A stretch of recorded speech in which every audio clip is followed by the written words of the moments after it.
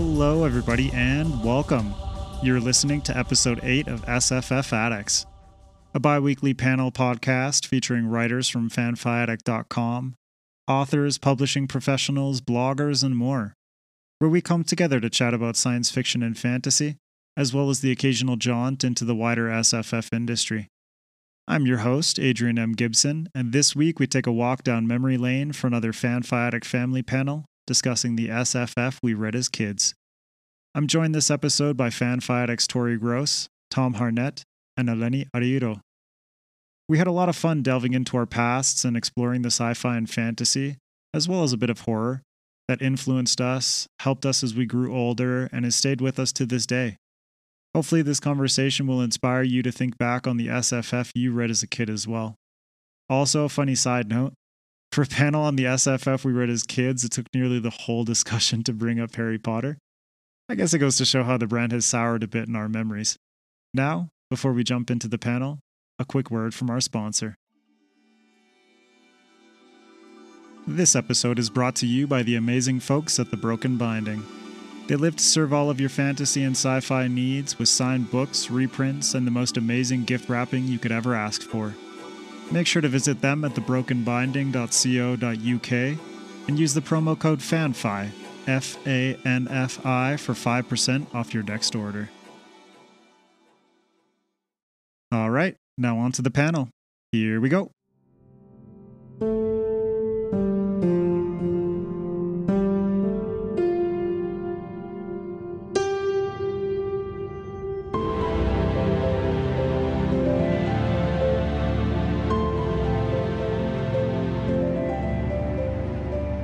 All right, welcome everybody to another Fanfiaddict family panel, and this week we're going to be chatting with Tom, Tori, and Eleni from the blog about the SFF that we read as kids.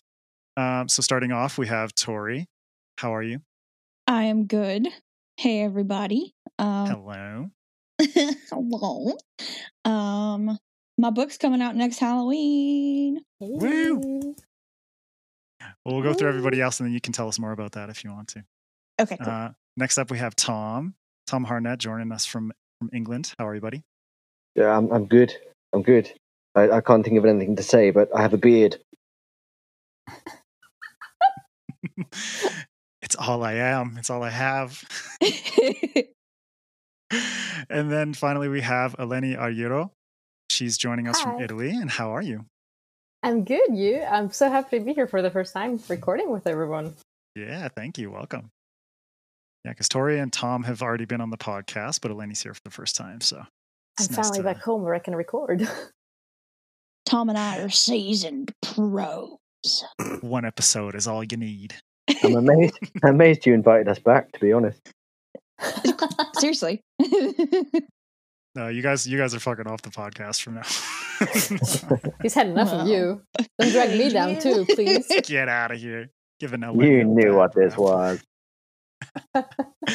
Oh man. Well, for listeners and viewers who are joining us for the first time, we'll start with Tori. If you could give us a little introduction about yourself and talk to us about your book. Okay. So I'm Tori.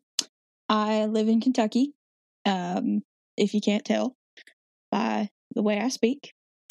I am actually a recent graduate for my master's, and my first book got published, which is coming out next Halloween. It is called Zodiac Rising, and it is through Shadowspark Publishing, and I am so freaking excited. I've literally wanted to do this since I was a kid, and it's honestly a dream come true. I still can't believe that it's real. So yeah, well, congratulations. I mean, I know we've all said it enough, but it's really, really cool. We're also proud of you. Thank you. It's very exciting.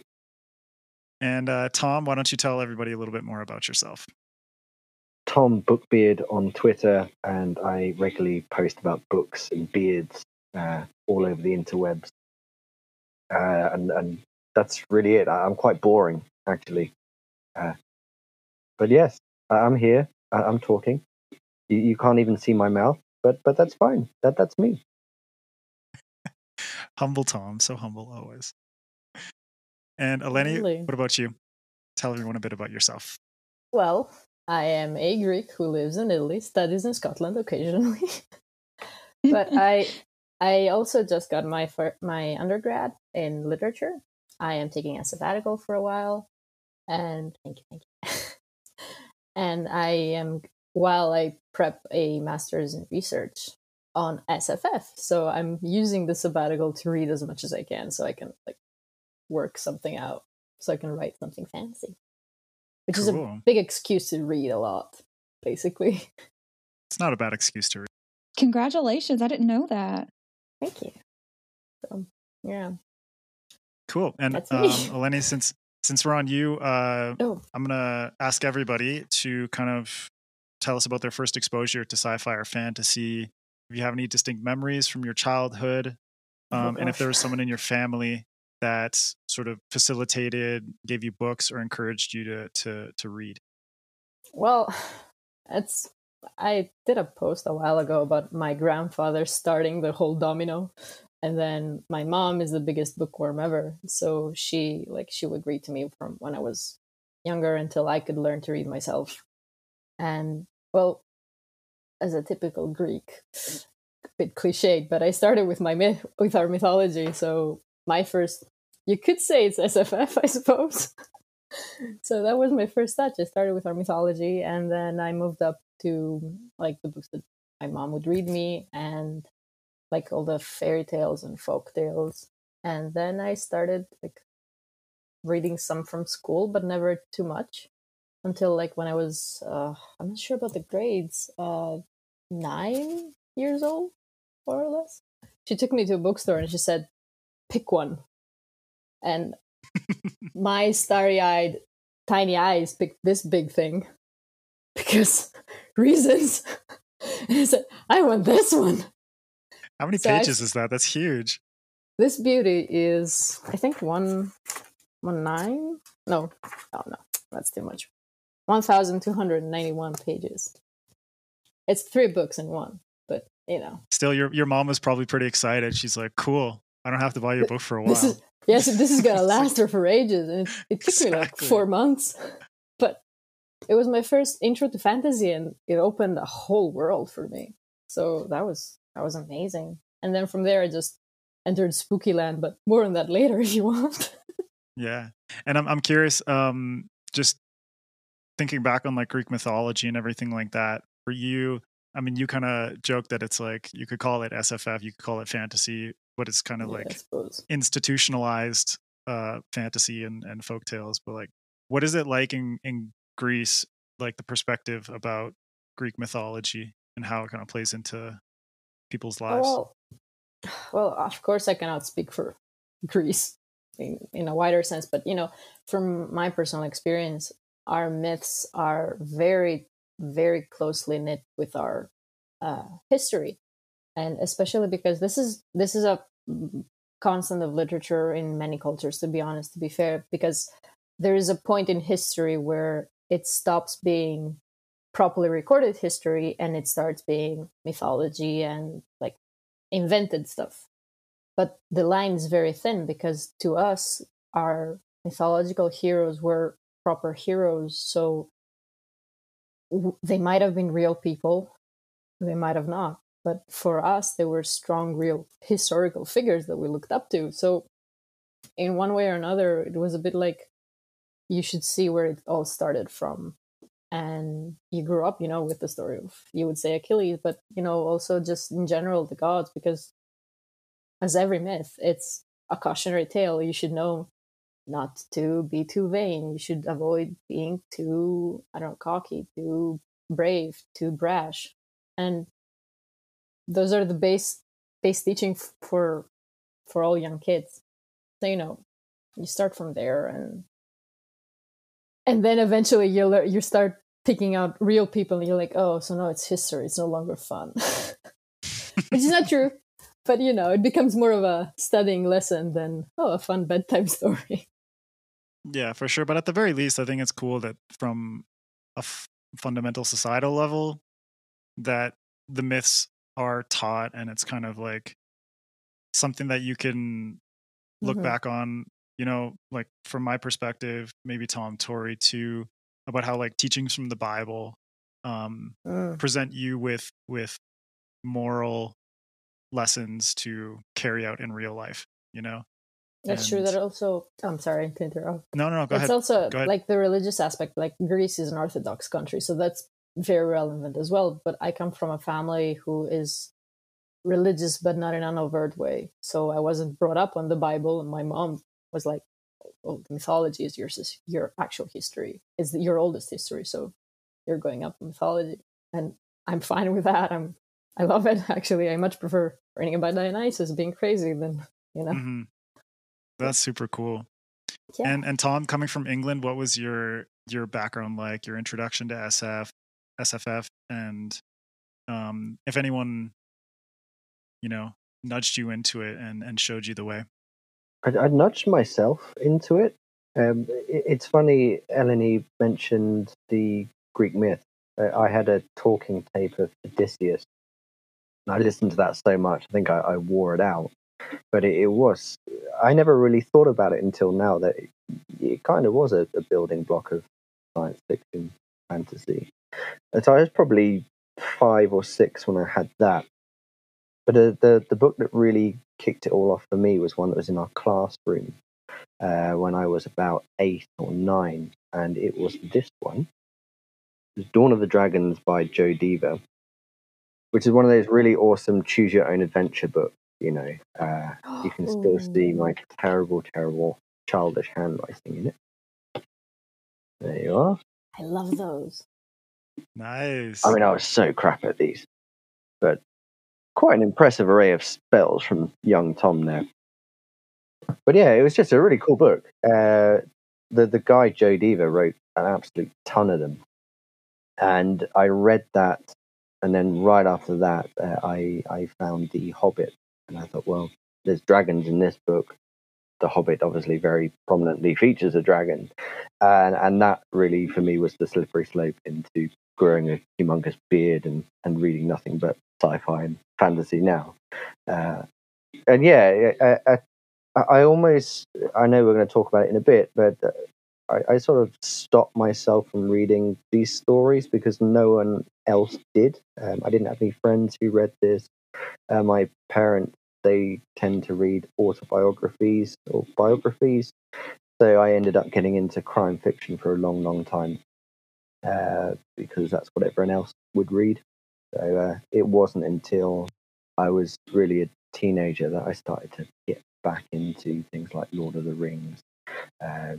Star Trek was a huge part of my childhood as well, and I actually allowed myself to read some of that too.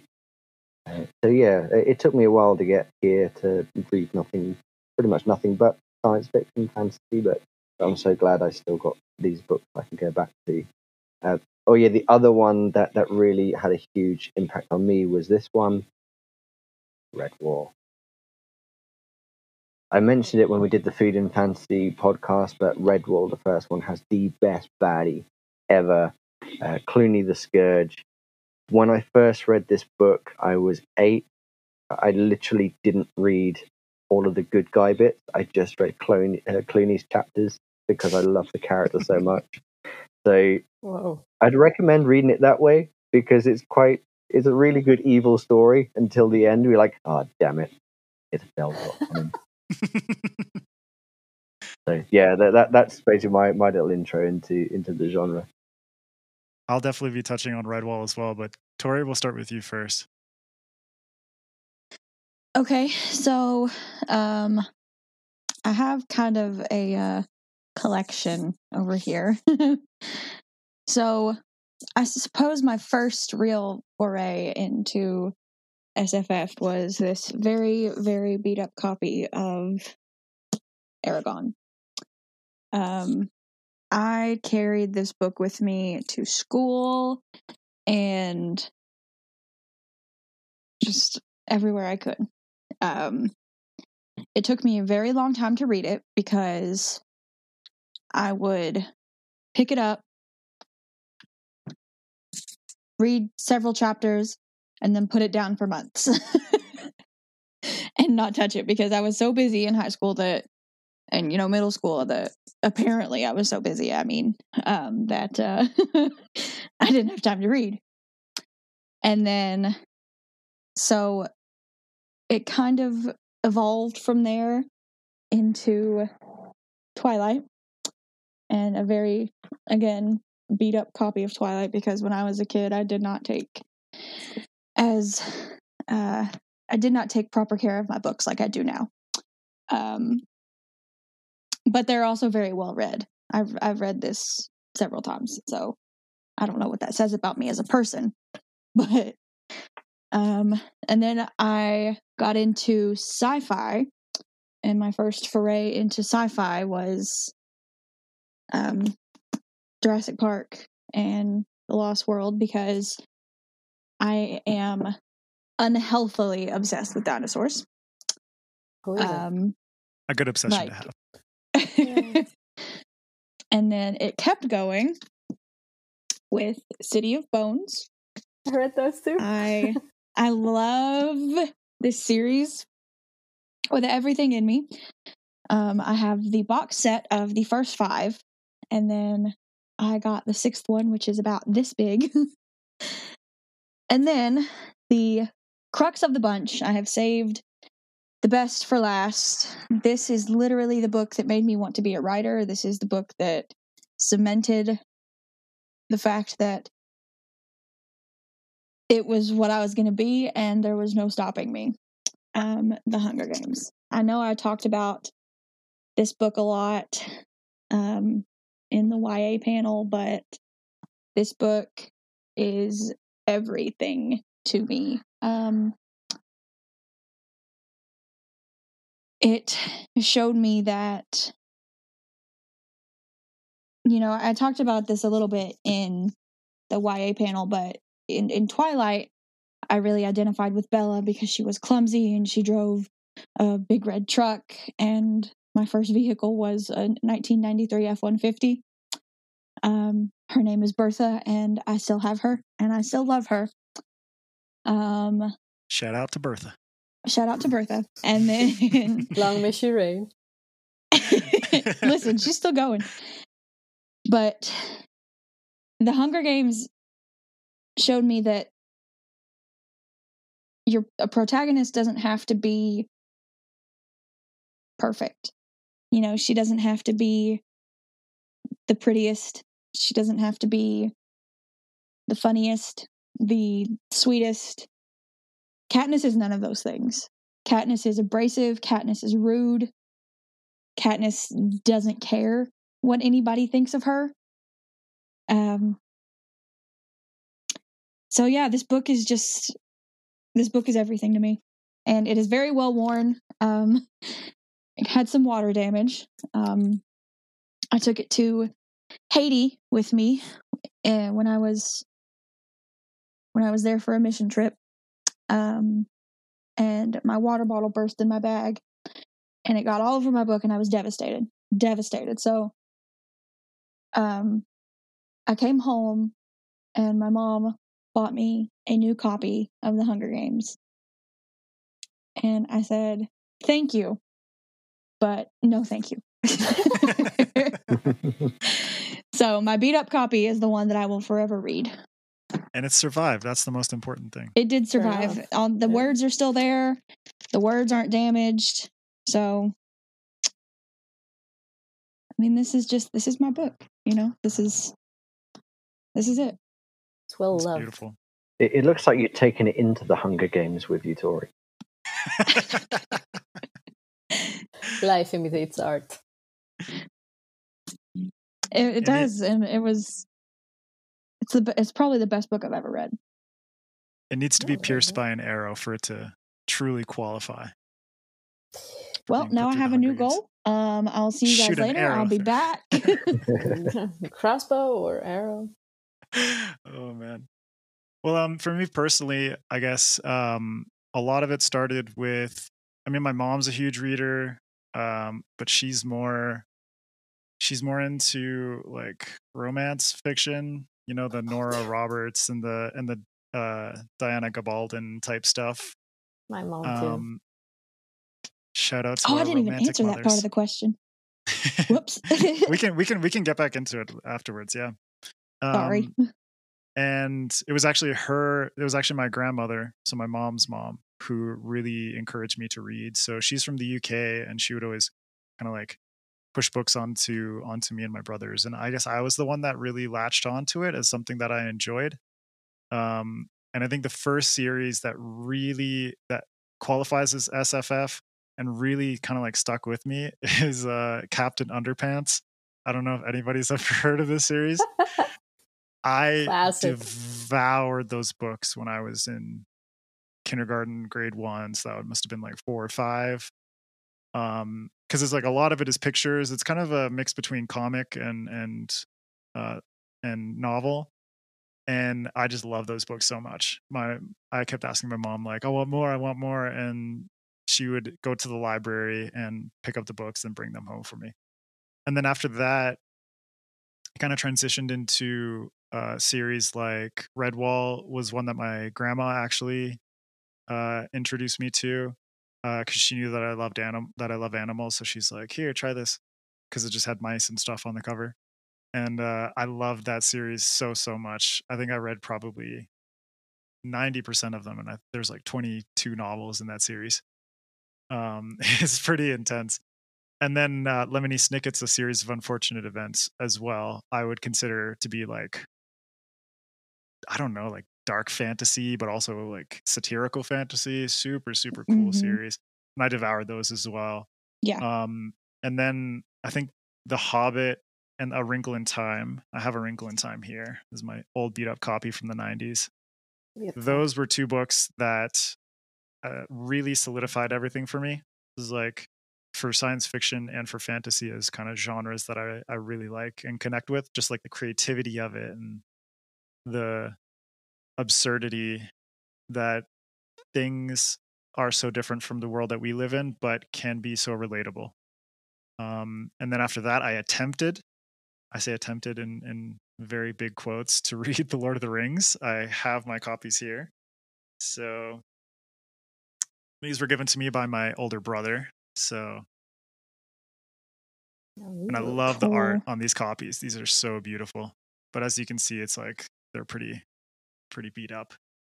Some nice busted corners. Yeah. So that, I think I was like 11 or 12 when I attempted to read The Lord of the Rings. And actually the one thing that kind of kept me going through it was like the musicality of it, strangely enough, all the poetry and the singing, because that was the kind of stuff where it's like I could read and it was a little bit easier for me to follow because it rhymed, as opposed to the prose, which is pretty dense. And I reread or attempted again to read the series when I was in high school and finished them all and loved it. Like, absolutely loved it. But it wasn't until university that I think things really took off, in terms of rekindling my love for science fiction and fantasy, because I studied English literature for my bachelor's, and that kind of killed my buzz for books for a while, because it's like, you have to read the classics, and I fucking hate the classics sometimes. I feel that. It's like, I do not care. Chaucer was like one of the few. It's such an approach. Like, it depends on the professor you have. Like, I was afraid that would happen to me, because that's how I got into my degree. And then I was like, what if I come out of it hating everything? Exactly. And then I had some brilliant professors though, and I was fine. So yeah, I mean, Chaucer was Chaucer was like one of the really, like, the much older works of fiction that I love. Like, Canterbury Tales is so funny and so cheeky. Yeah, and that was like cool. I love that. But so much of the other stuff that fits into that realm, I think, other than like Beowulf, because Beowulf was just so, it was challenging to read because it's in Old English. But the like creative depth that's there, and like the creatures and the fantastical elements really kept me in it. But a lot of my love was drained away by studying English literature, until I had a class in my final year about post-apocalyptic landscapes. And that class, like you said, Eleni, it's like if you have a good teacher, someone who's really passionate about it and can get you invigorated to read something and enjoy it, but at the same time critique it, amazing. And we read that was my first introduction to Philip K. Dick, who's now one of my favorite authors. We read Do Androids Dream of Electric Sheep? And at that point, I'd already watched Blade Runner, but didn't realize it was based on this book. So then I had the connection between the two and just fell in love with Philip K. Dick's work.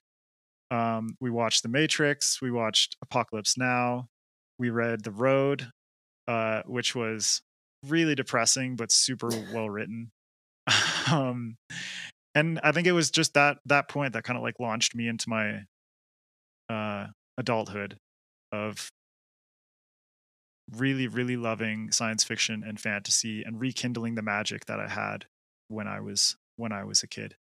So I do have a confession to make, because because it was such a huge influence on me as a kid. As an adult, I have not read The Hobbit or The Lord of the Rings. It's okay. It's totally I've seen the films. Or recently. Oh, yeah. I read them all as a kid, and they were so influential that I kind of don't want to read them again, just in case I find something I don't like. Get that.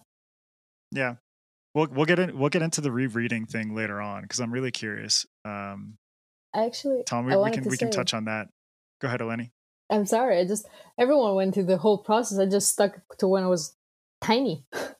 So like reading, I mentioned that I went into spooky stuff, which is fair. It's true because like the way our library at school is like, it wasn't a very big room, and it just had books from the youngest age to the oldest age there, which was like, I don't know, 12.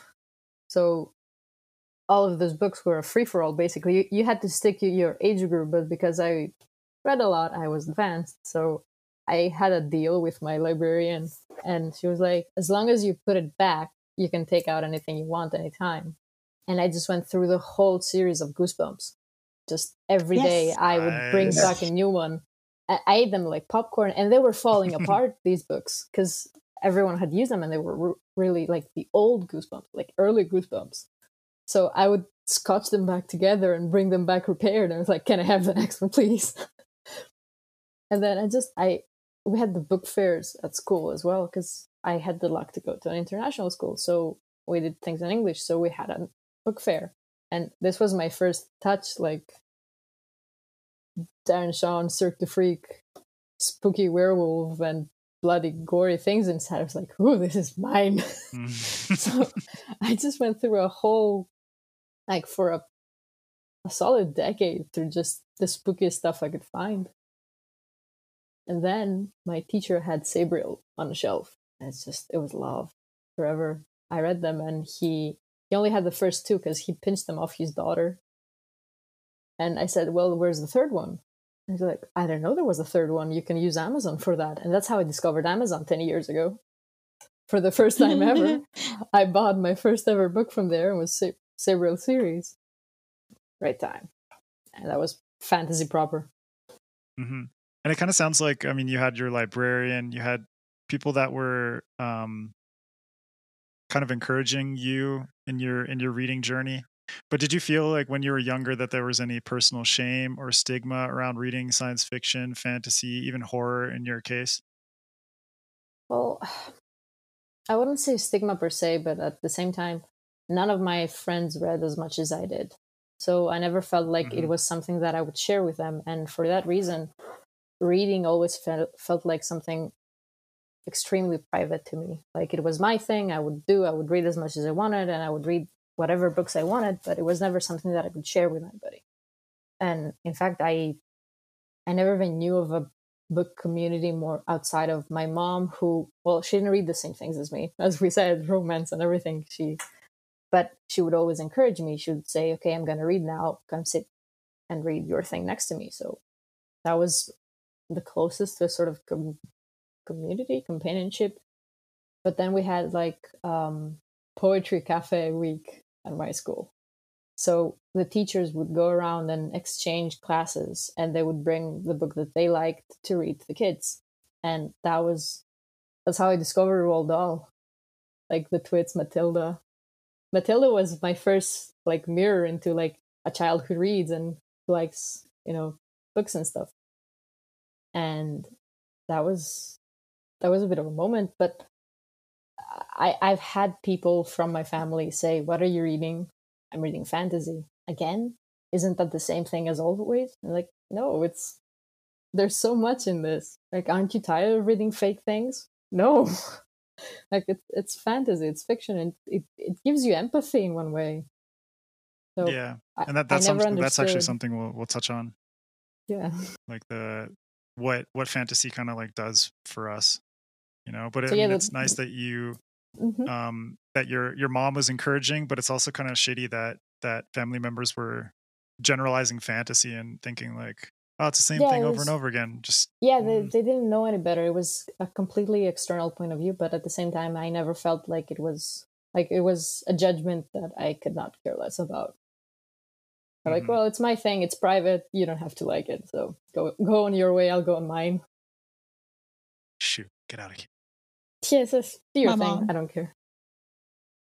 And Tom, what's your thought on building on what Eleni said? Did you feel like you had people to share it with, or was there any personal shame or more like group stigma towards science fiction and fantasy? I really didn't, and I think the fact Eleni had the librarian, like everyone needs a librarian like that who can just say, yeah, take out whatever you want, don't worry about it. When I was a really little kid, I rented the Giant Jam sandwich from the local library so many times that the librarian said, just keep it. You're going to take it out again anyway. You can just have it. But that was brilliant. I still think back to that and think, I love reading that book on my own. And I'm an only child, so reading for me has always been quite a personal, individual thing. And I just happened to fall into fantasy. One of the books I really loved was the Animorphs. Absolutely devoured that series and the prequels. It was so good. But no one I knew read them. I didn't have anyone to talk to them about, so it was just on my own with my with my imagination. And Tori's cat has just arrived. Cat. Speaking of animals, sorry. Tori's I went through Goosebumps as well. I really loved the whole "Reader beware, you're in for a scare" kind of feel to it. the series there was that stigma. Yeah, it was. I had it on VHS. Amazing. Yeah, me too. Oh, that takes me back, man. That's crazy. But yeah, it became maybe not a stigma, but it was definitely something I enjoyed on my own. Like I say, no one around me read fantasy, and even now, I don't know that many people who read the genre because it still feels a bit closed off sometimes. But that's why we have this blog, and really just meeting everyone here and actually talking about these books all day, every day is so alien to me in a way. That's why I get really excited about things like Phoenix Extravagant, because people will listen. Because they look at this wonderful book that's about. Why you send it. You send it to your aunt too. She bought it. She read my review and bought it. Oh, she bought it. I was so amazed. That's even better. I'm telling everyone to read Synopticon at the moment because it's amazing. And yeah, I'm not being paid. I just get excited about these books. Yeah. That should be our tagline. And, we're not getting Tori, paid. We're just very excited.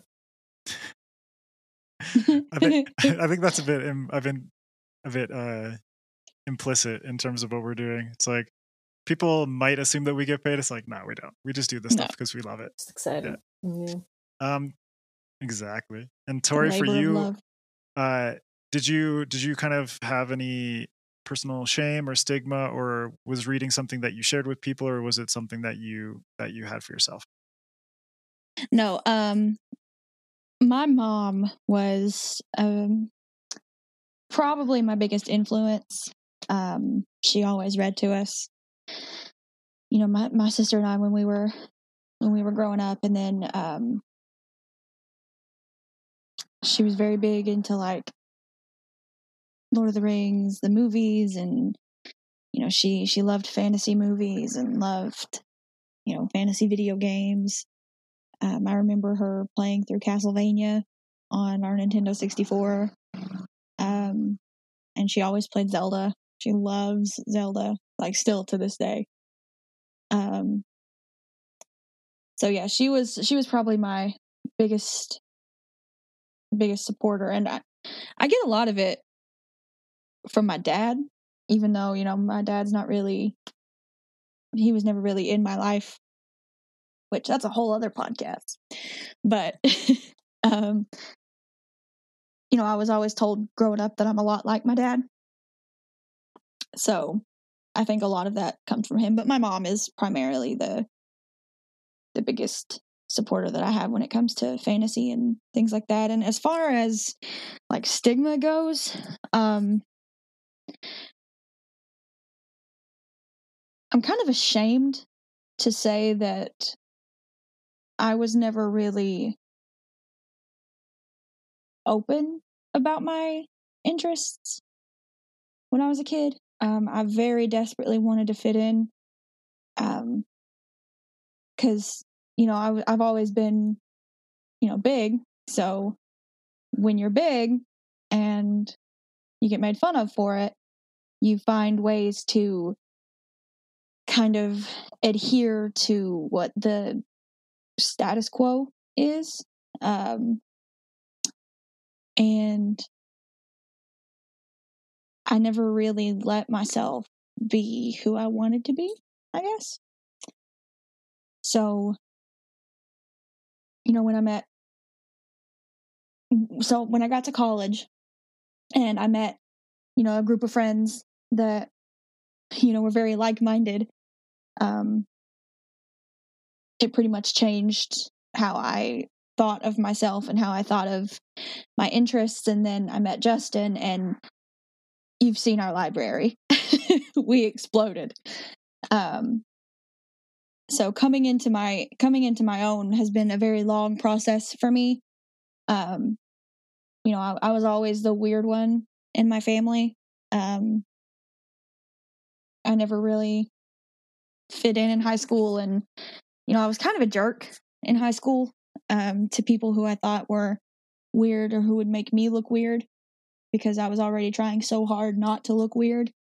So I was probably pretty terrible to them, if I'm being completely honest, and I really regret a lot of the things I did. But this is turning into like a therapy session, so I'm just going to stop there and say, yes, there was some stigma, and I fell into it, and that's the end of that story. So thanks for coming. We are on a bit of a nostalgia trip, so I think it's okay if we delve into this kind of stuff. And Tori, like you, I'm also a bit ashamed because I don't necessarily think it came out of a feeling of shame, but I hid a lot of my science fiction and fantasy reading when I was younger. I think once I got out of elementary school, when it's kind of like no one gives a shit, you're kids, people read whatever they want. Moving on from like Captain Underpants and Redwall and kind of getting into a little bit more difficult stuff. It was very weirdly private thing for me. I shared it with my grandma because she was the kind of person that always encouraged me to read regardless of what it was. She's just like, her mantra was like, language is language, words are words. If you read, you're reading, and that's good, which is something I really appreciate. But it was never something like I would bring my books and read them at school. It's like, no, I always kept them at home, and I always read it at home. And in high school, especially, I didn't really share that stuff outwardly with people. I think reading in particular, but video games and all that kind of stuff, that I think because I have a brother who's a year and a half older and we always shared that together, we would play. I think like one of my earlier memories of fantasy is actually, oh crap, what's it called?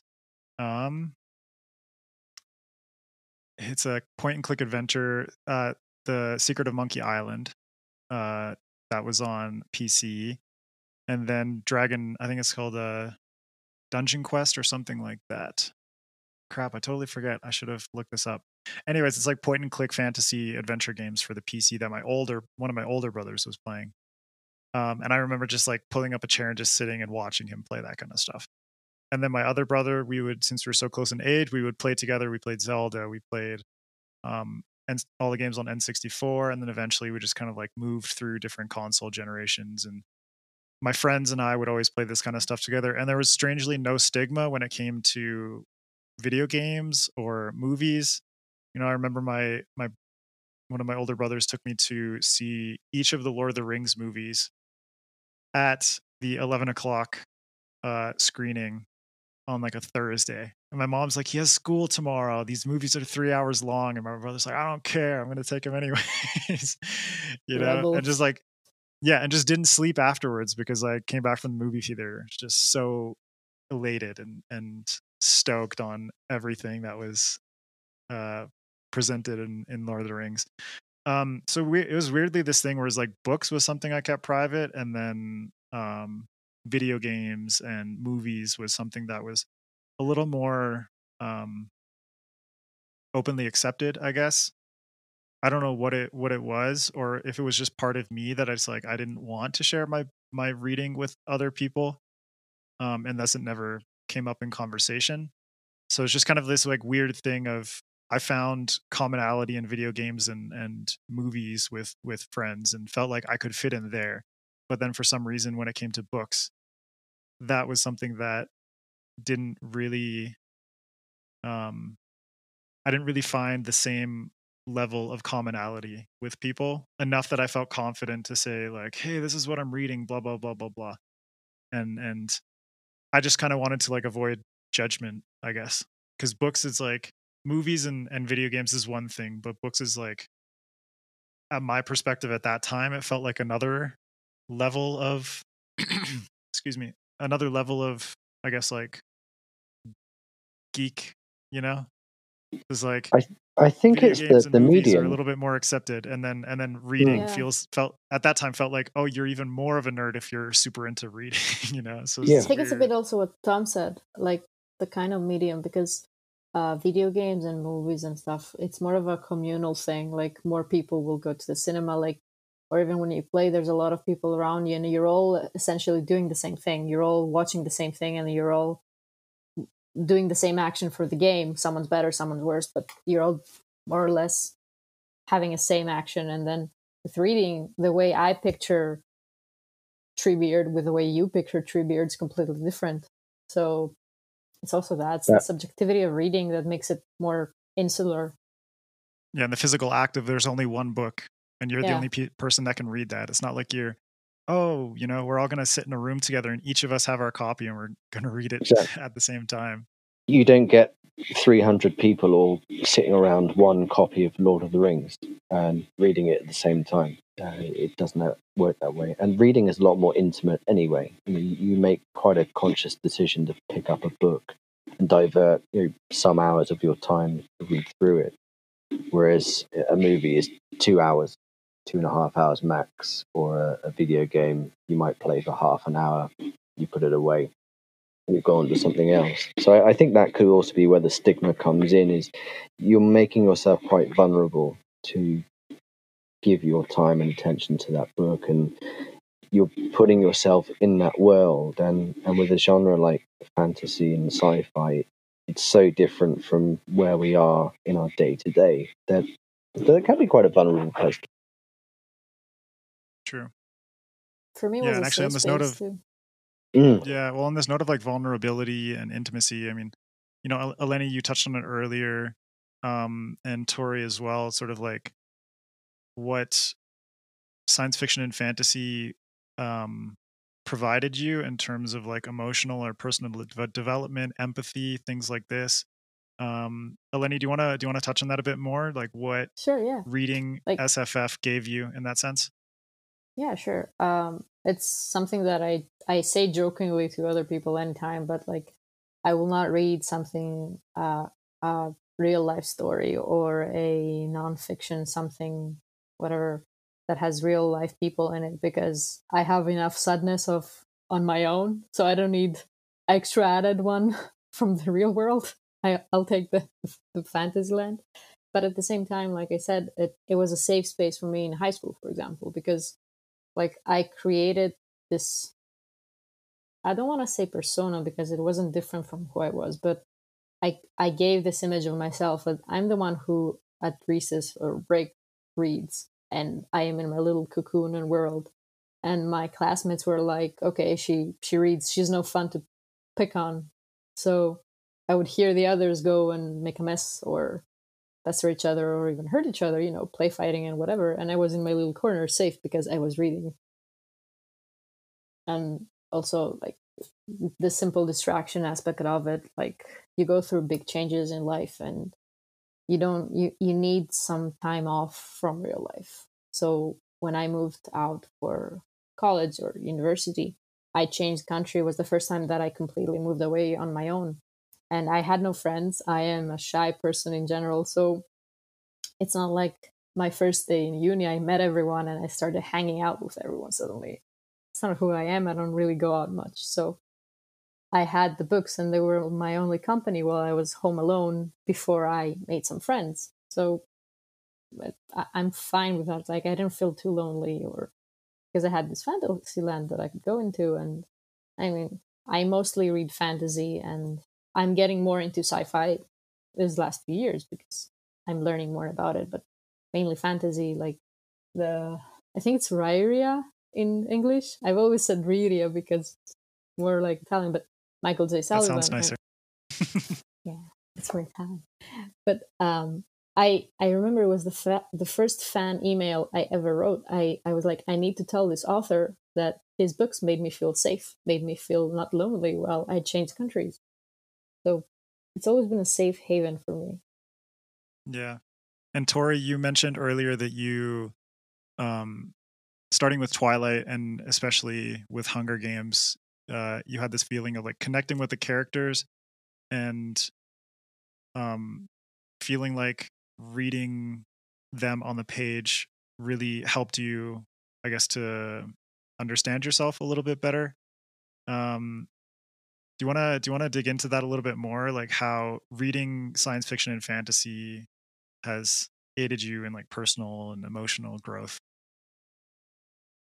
I just want to say that I may need to duck out after this because my family's coming over for my graduation, so I kind of gotta.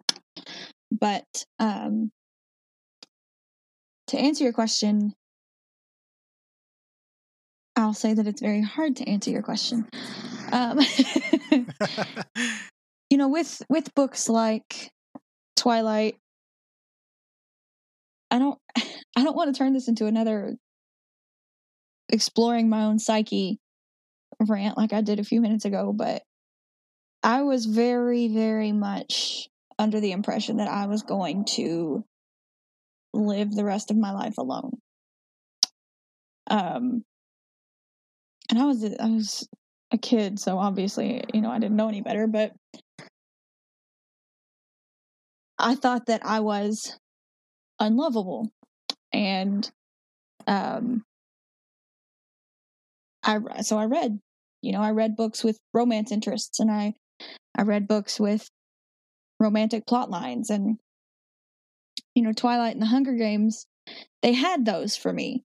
They had obviously Bella and Edward, and then Katniss and Peeta, and then I found that it was more than that. I found that it wasn't just the love aspect that I really enjoyed. It was these characters that were taking control of their lives. Katniss is in a remotely controlled arena, and people are watching her every move. And Bella is constantly put into situations where she's weak and she's very much human, surrounded by non-humans, and they're both put in these situations where they don't have any control. And then over the course of the series, they take that control back, and it's just really, really empowering to watch and to read and to just be viscerally a part of. Because when I read, I don't just read. I'm in there and I'm right next to the characters. Yeah. I read deeply, I guess, is what you could call it. You empathize. Yeah, I guess. And then I guess that's a good word. Yeah. But anyway, my train of thought is gone. You're with the characters. Yes, they're good thank role you. models. Exactly. And for someone who always felt like an outcast, and like someone who always felt like nothing they did would ever warrant any kind of affection, be it platonic or romantic. They were just a really, really good way for me to become somebody that I always wanted to be. Yeah, I think fantasy and science fiction provides a good imaginative outlet for us to place ourselves in others' shoes and understand what it could be like if we were to be someone different, and just perceive like what we might potentially want to become in the future, or at least change some aspects of ourselves slowly but surely, but in a way that makes us feel like I'm becoming a better person, or I'm becoming more of who I want to be, and that's something that science Exactly. fiction and fantasy always gave me. And Tom, I'll pitch the same question to you, about what kind of growth, emotional, personal, what have you, fantasy and science fiction gave you. The book that's springing to mind, and this will sound really silly, but some of the most incredible fantasy, sci-fi, horror books are ones that actually understand who you are as a reader. And one, but one huge book for me was My Hairiest Adventure, the Goosebumps one, because it touches in on that sort of tween teenage fear of, oh my god, my body is changing, what the hell is happening. Yeah. I was a hairy kid, it will not surprise you to hear. So I was so much hairier than all my classmates, and there's this story about a guy who's grown hair on the backs of his hands, and thankfully I wasn't turning into a dog like he was, but it still helped me process what was happening to me. Like, this is body horror. This is interesting to read through, but I am going through things. I'm growing up, and it's scary. It was a good way to channel. Horror. Yeah, it hit too close to the bone, but it's good to channel that. And again, going back to what Eleni said, when you have these safe places, I love those books that take you to that fantasy world. Narnia is the classic one, because it starts off in such a normal way, and then they go through a cupboard and they're in this brand new fantasy world, and it's escapism for these kids who are hauled up in a place they're not familiar with, where we've all been in situations where we don't really know where we're going or what's going on. So when we can read about these characters who are put in situations where they're not comfortable or they're going through hardship, and it's such a powerful thing to read, especially when you're a kid. Yeah, I can't believe I forgot Narnia earlier. It's like that was such a pivotal series for me too. I had a big wardrobe like the one in Narnia, because I lived in a house that had antique furniture from the previous owner. I saw that movie, I just ran to that wardrobe because I was like, oh, this is my chance. But yeah, it helps you grow, doesn't it? And it's, you try to be like these characters, like especially with stories of change like Narnia, like I'm thinking of even the Sabriel series, or I could say Cirque du Freak, but I haven't read all of them entirely. But other series that I've read, that when you're not good with change and you have a hard time processing change, these books are a Hail Mary almost, because they really help you understand that change isn't bad. Yeah. It's like And it I think provides for you the necessary me, context. yeah, for me as well, the reason I fell into the Lone Wolf series, these lit RPGs so much, is my parents divorced when I was in my early teens, and just like that, your entire life changes completely. And I was in secondary school, so that's a pretty stressful time anyway. So to have that control of a story, like I'm the hero, I can do whatever I want. I can choose what spells I have. I can choose what weapons I come along and bring with me, and I can choose my own adventure. Same with choosing a book. It doesn't have to be a lit RPG. You can find a new series that you just lose yourself in. It's really powerful to read these books and to, if you want to, just escape your normal life for a bit, because sometimes you need to do that. Yeah, completely. And just to wind down and close out, I want to know, Eleni, we'll start with you. If you think that now that geek culture, science fiction and fantasy are much more mainstream, if you think that gives this younger generation a leg up on us, and then on top of that, if you feel optimistic about the future of science fiction and fantasy, especially in the hands of young kids. Well, I'm an optimist at heart, so I can say that I think it's going well because, as you said, like I do think that young people have a leg up on us now because I'm the youngest of this group, so I am at that borderline where I could touch and see how it used to be before and how it's changing into now, and it's not this being a geek is not the same doesn't mean the same thing as it meant once, and the internet has been incredible for this because now you have a wider space to share your passion. You have the freedom to do so and the encouragement to do so in a way that you didn't before. Like, let's not consider toxic fandoms and all that stuff because that's a whole other list of crap that you cannot get into. But staying in the wholesome side of it, you can say that young people have forums where they can see that it's fine to read and enjoy and have fun and just, well, they say young people are lazy because they sit and read all day, but they said the same thing decades ago. Oh, young people are always at the arcade. There's always something wrong with young people.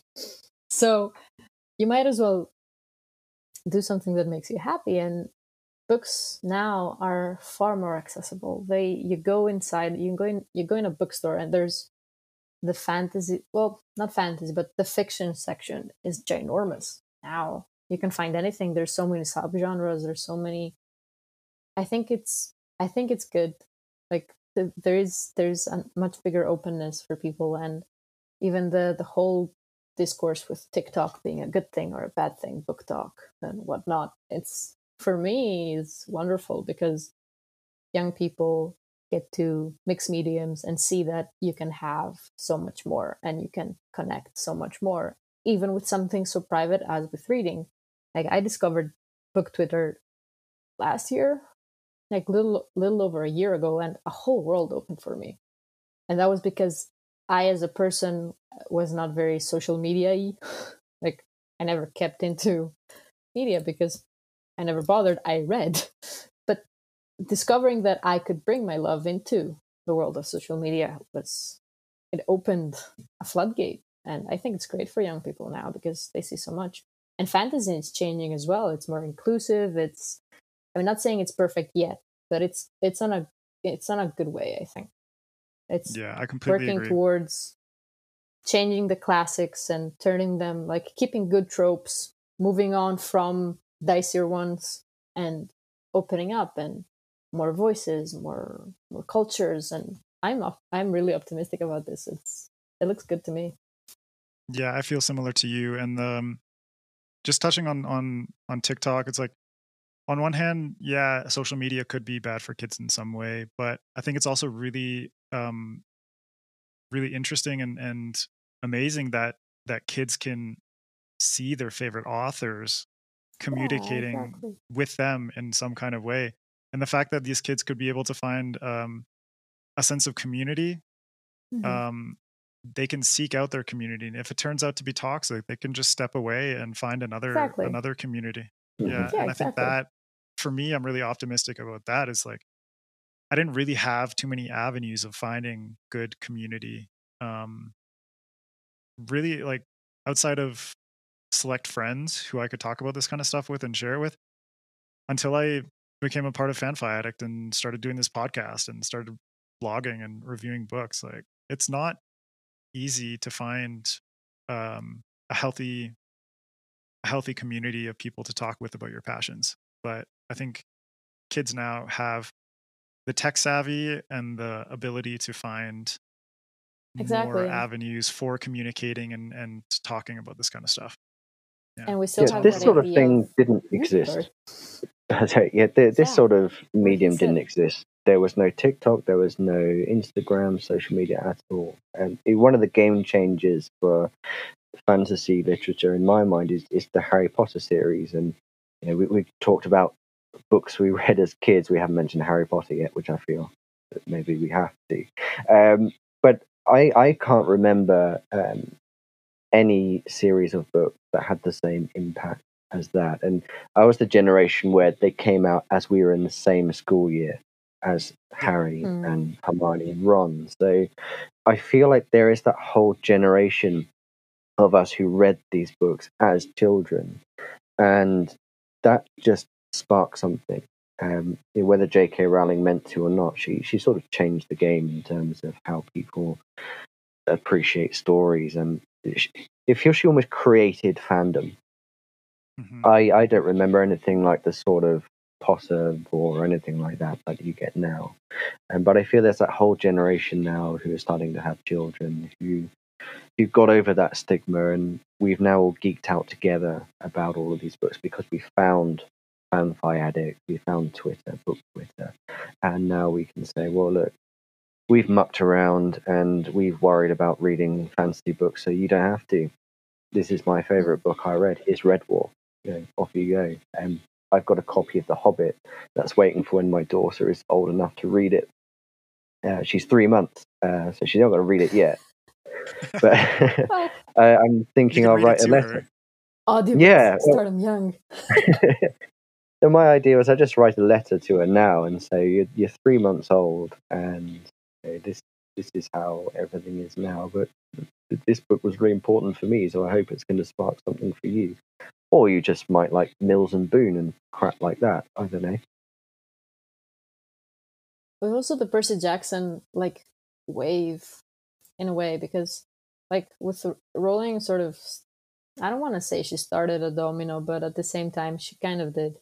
But then in came Percy Jackson, in came all of Suzanne Collins and the Divergent series, and Christopher Paolini with Aragon too. Paulini with Aragon as well. Yeah, like there was a whole bunch of, well, YA to adultish sort of books that they grew up with their audiences. Like they started middle grade and then they matured as their audiences matured eventually.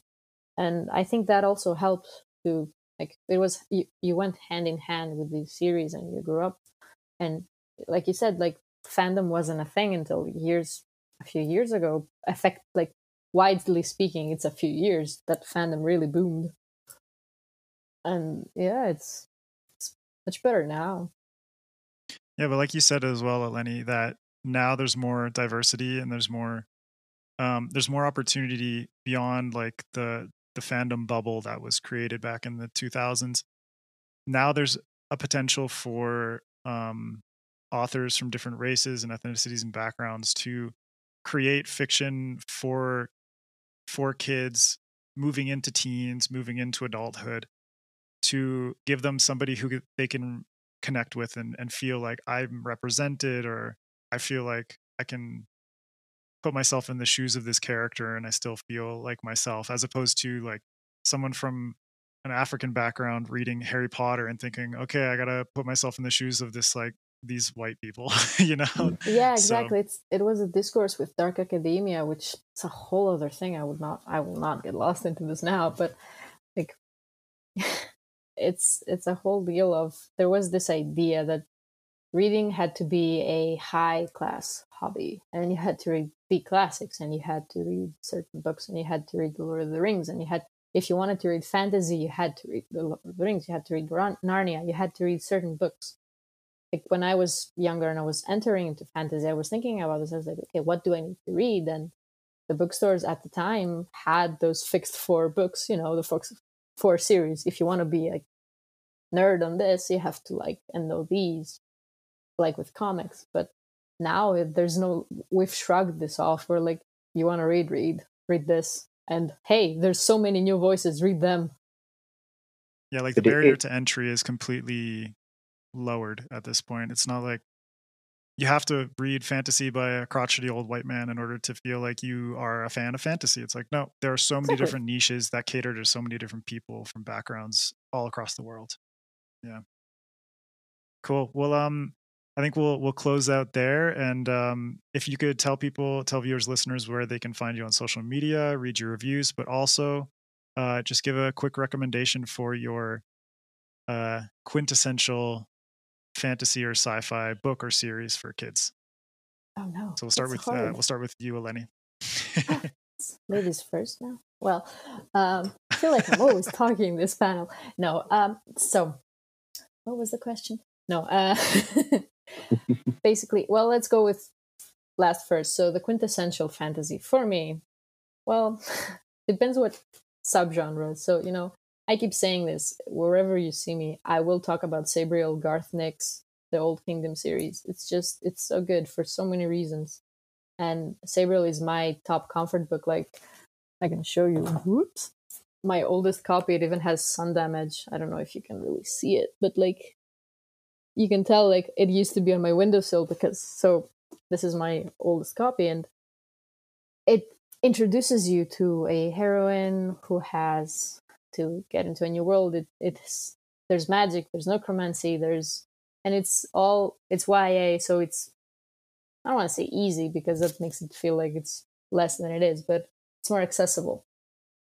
So to me, it's a very good intro into fantasy. It has classical tropes, but it's not old. And you can find me on Twitter and Instagram. Instagram, I'm not that much active book-wise, although most of my pictures are of my bookshelves. So there I'm at the words we read, and each word is separated by an underscore. And on Twitter, which is where I am mostly active for the book community, it's Eleni_Argyro. I blog with Fanfi and also with Before We Go blog from Beth Tabler. She was the first person to introduce me into blogging. Like, I would like to write for you. Can I write here? And she was like, yes, please. So that was great. And that's where I am mostly at, Twitter. Cool. And also there's lots of photos of Eleni's dog on Twitter as well. So that is also true. It's the face of my social media is Figaro, the old gent. So come for the dog, stay for some book recommendations. And Tom, quintessential SFF book, and then let everyone know where they can find you.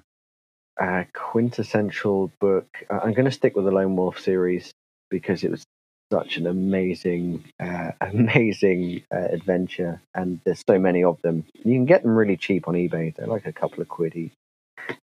Just real scenery chewing fantasy D&D sort of writing, and it's why I love stories to this day, because I've got to be the hero each time. And if for some reason you would like to follow me on the socials, I am on Twitter, and my name is Tom Bookbeard, but I'm at Tom4T, TOMFORBEA, and I also post on Jeff's Beard board, and that's where you can find all the pictures of the beard. Cool, thank you, Tom. And that's Fishfinger Rosty on Jeff's Beard board, right? I am Fishfinger Rosty on Jeff's Beard board, because Fishfinger Rosty is a sandwich I once made, and I couldn't think of a username. It's a fantastic username.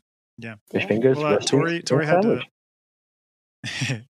Tori had to step out early, but she is on Instagram and Twitter at Toriyo Reads. That's TORIYO Reads.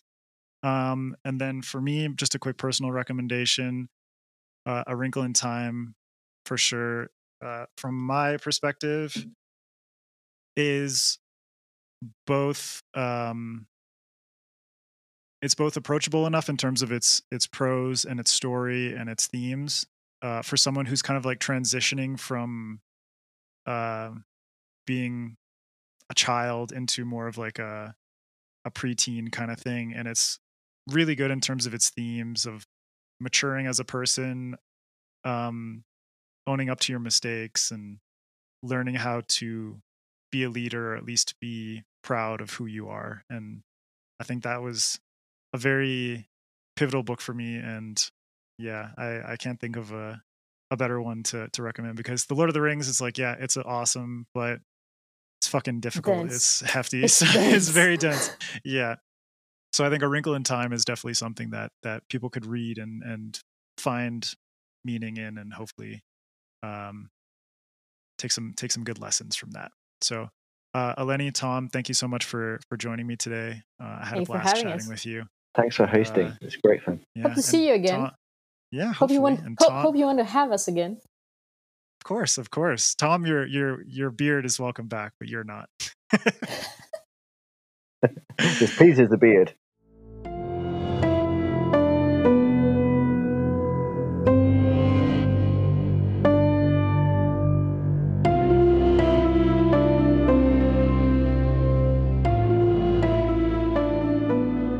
And there we have it. Thanks for listening. I hope you enjoyed our panel on the SFF we read as kids. Thank you again to our Fanfi Addict panelists this episode, Tori, Tom, and Eleni.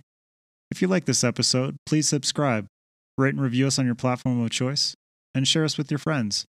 It helps a lot and we greatly appreciate it. You can also follow SFF Addicts on Twitter or Instagram at SFF Addicts Pod for updates and more. And you can follow me, Adrian M. Gibson, on Twitter or Instagram at Adrian M. Gibson. SFF Addicts is part of fanfiaddict.com, so make sure to check us out there for the latest in book reviews, essays, and all things sci-fi and fantasy, as well as the full episode archive for the podcast. And for all your literature needs, head over to thebrokenbinding.co.uk. All music comes courtesy of the talented Astronauts. Check them out on SoundCloud at soundcloud.com/STRONOZ. All links for the episode are also available in the show notes. Now, keep reading, keep imagining, and we'll see you next time on SFF Addicts.